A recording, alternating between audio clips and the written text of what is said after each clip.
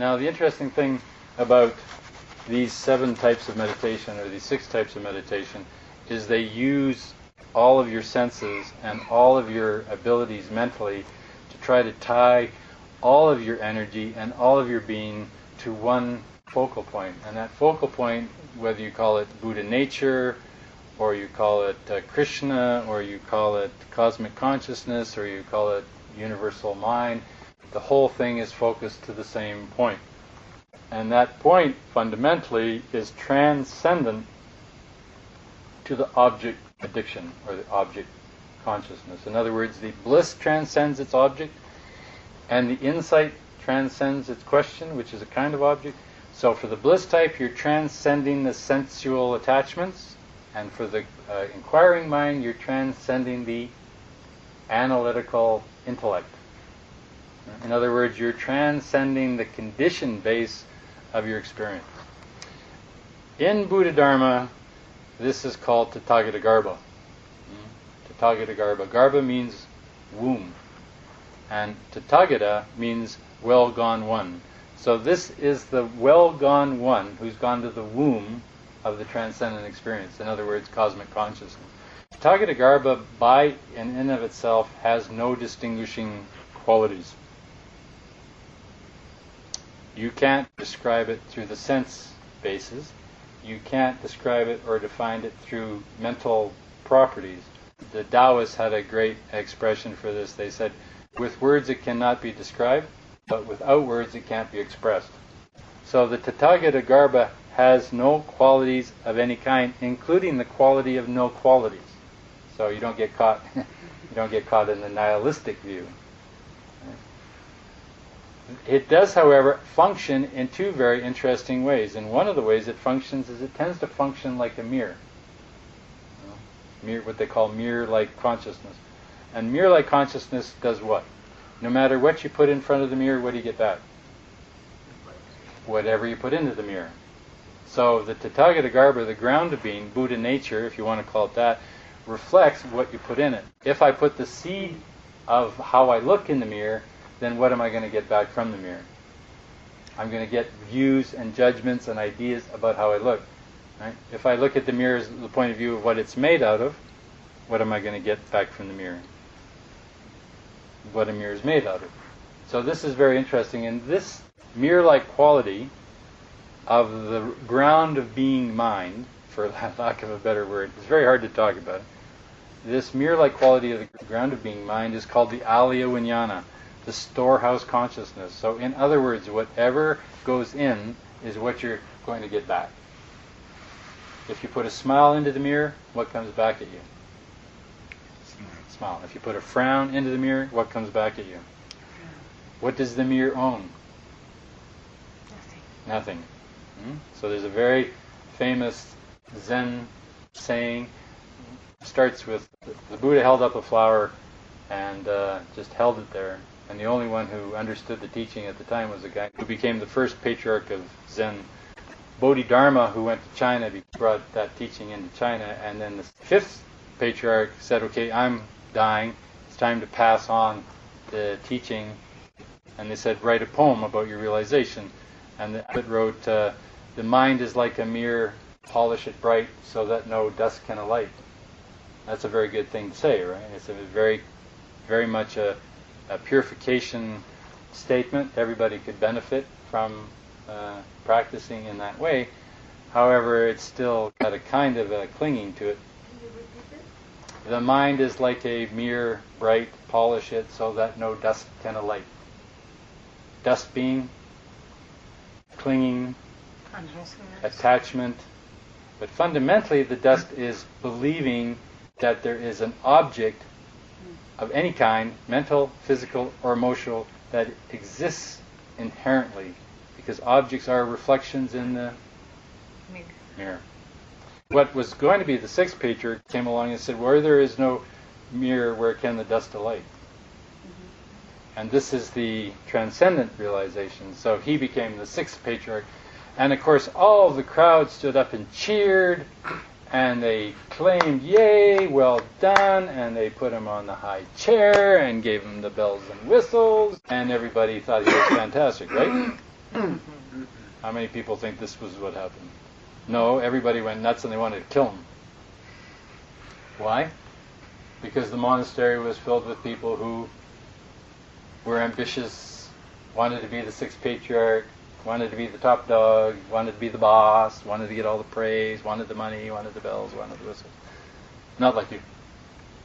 You don't have any such ambition, do you? No. Anyway, the fifth patriarch told the sixth patriarch, you better get out of town, because otherwise they're going to do you in.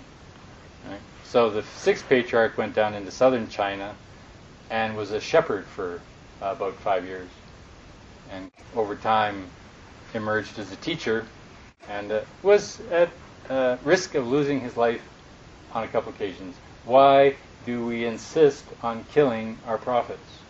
We don't really want to know that there's no refuge of any kind to be found in the mirror.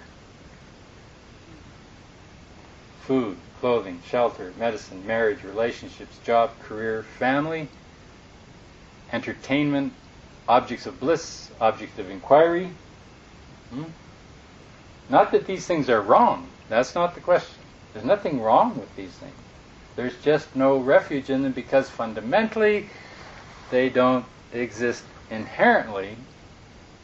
And when I say inherently, it means permanently. And if you look at your ego consciousness, you have a very subtle, perhaps, but a very tenacious belief that you are permanent.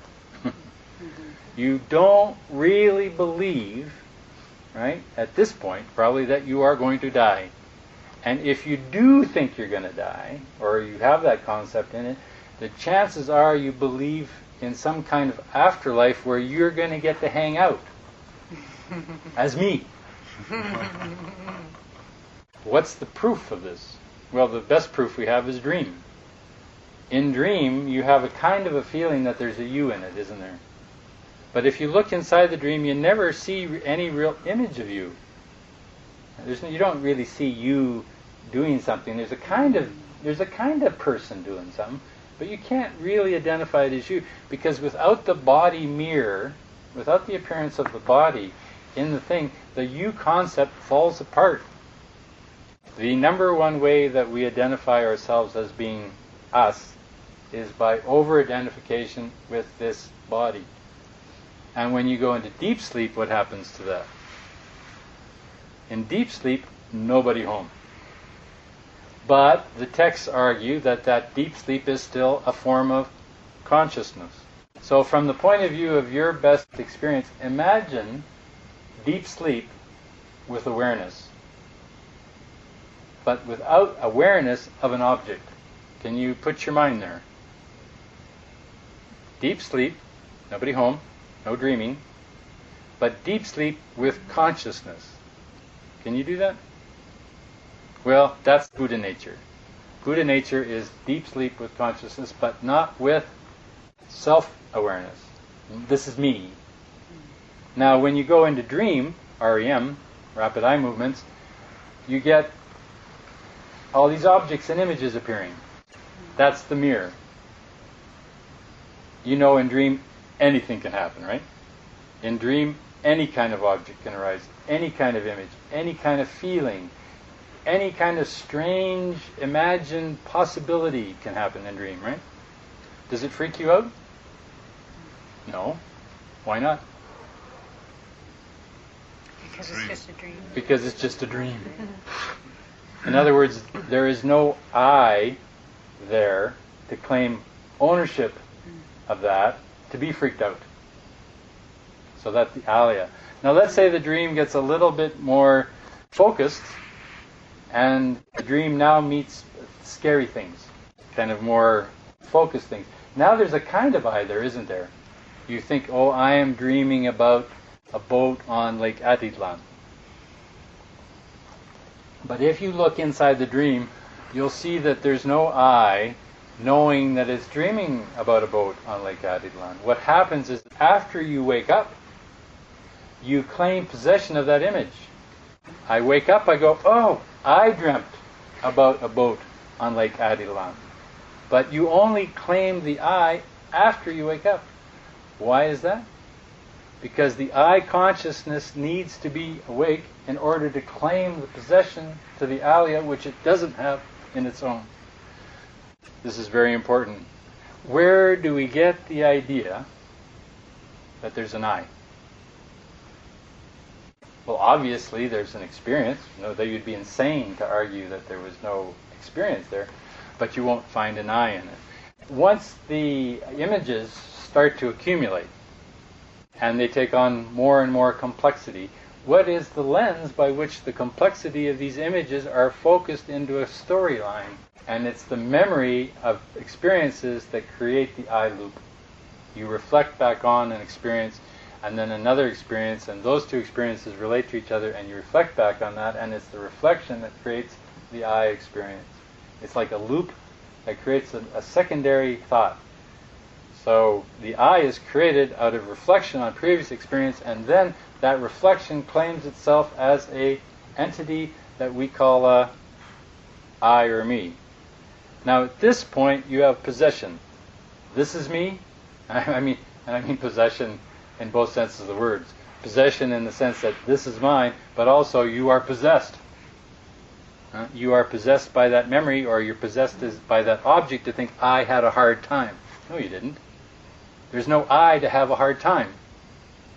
So when it comes to analytical meditation or discriminating meditation, we get to Manjushri. Now with discriminating meditation, you go, what is the object? What's this object? What's that object? Am I drawn to this object? I'm pushed away from this object. This object is scary. This object is friendly. I like this. I don't like that. I like this. I don't like that.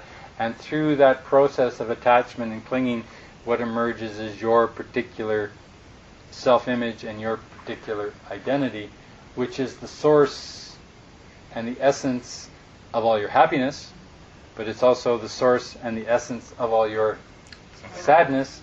And if you have happiness, you must have sadness. And if you have sadness, you must have, eventually somewhere in there, you might even be happy that you're sad.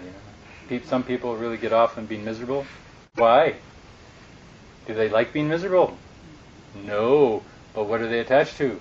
They're attached to an I. And the only thing they know is misery. So they're attached to the misery not because they have to be miserable, but simply because they can't imagine themselves without the misery. Or you have the Pollyanna. The people who are always happy. Right? Because they're attached to the I that must be happy, otherwise they don't exist. So in Manjushri meditation, what we're doing is we're occupying the mind, we're occupying the senses, we're occupying the hands, we're occupying the eye, we're occupying the mouth with mantra, right? In order to keep the mind focused simply on the process of discriminating which object is attracting, which object is repulsing. I don't want to do the mantra. I love the mantra. I'm tired. I'm not tired. And all you're going to be doing is tracking the objects.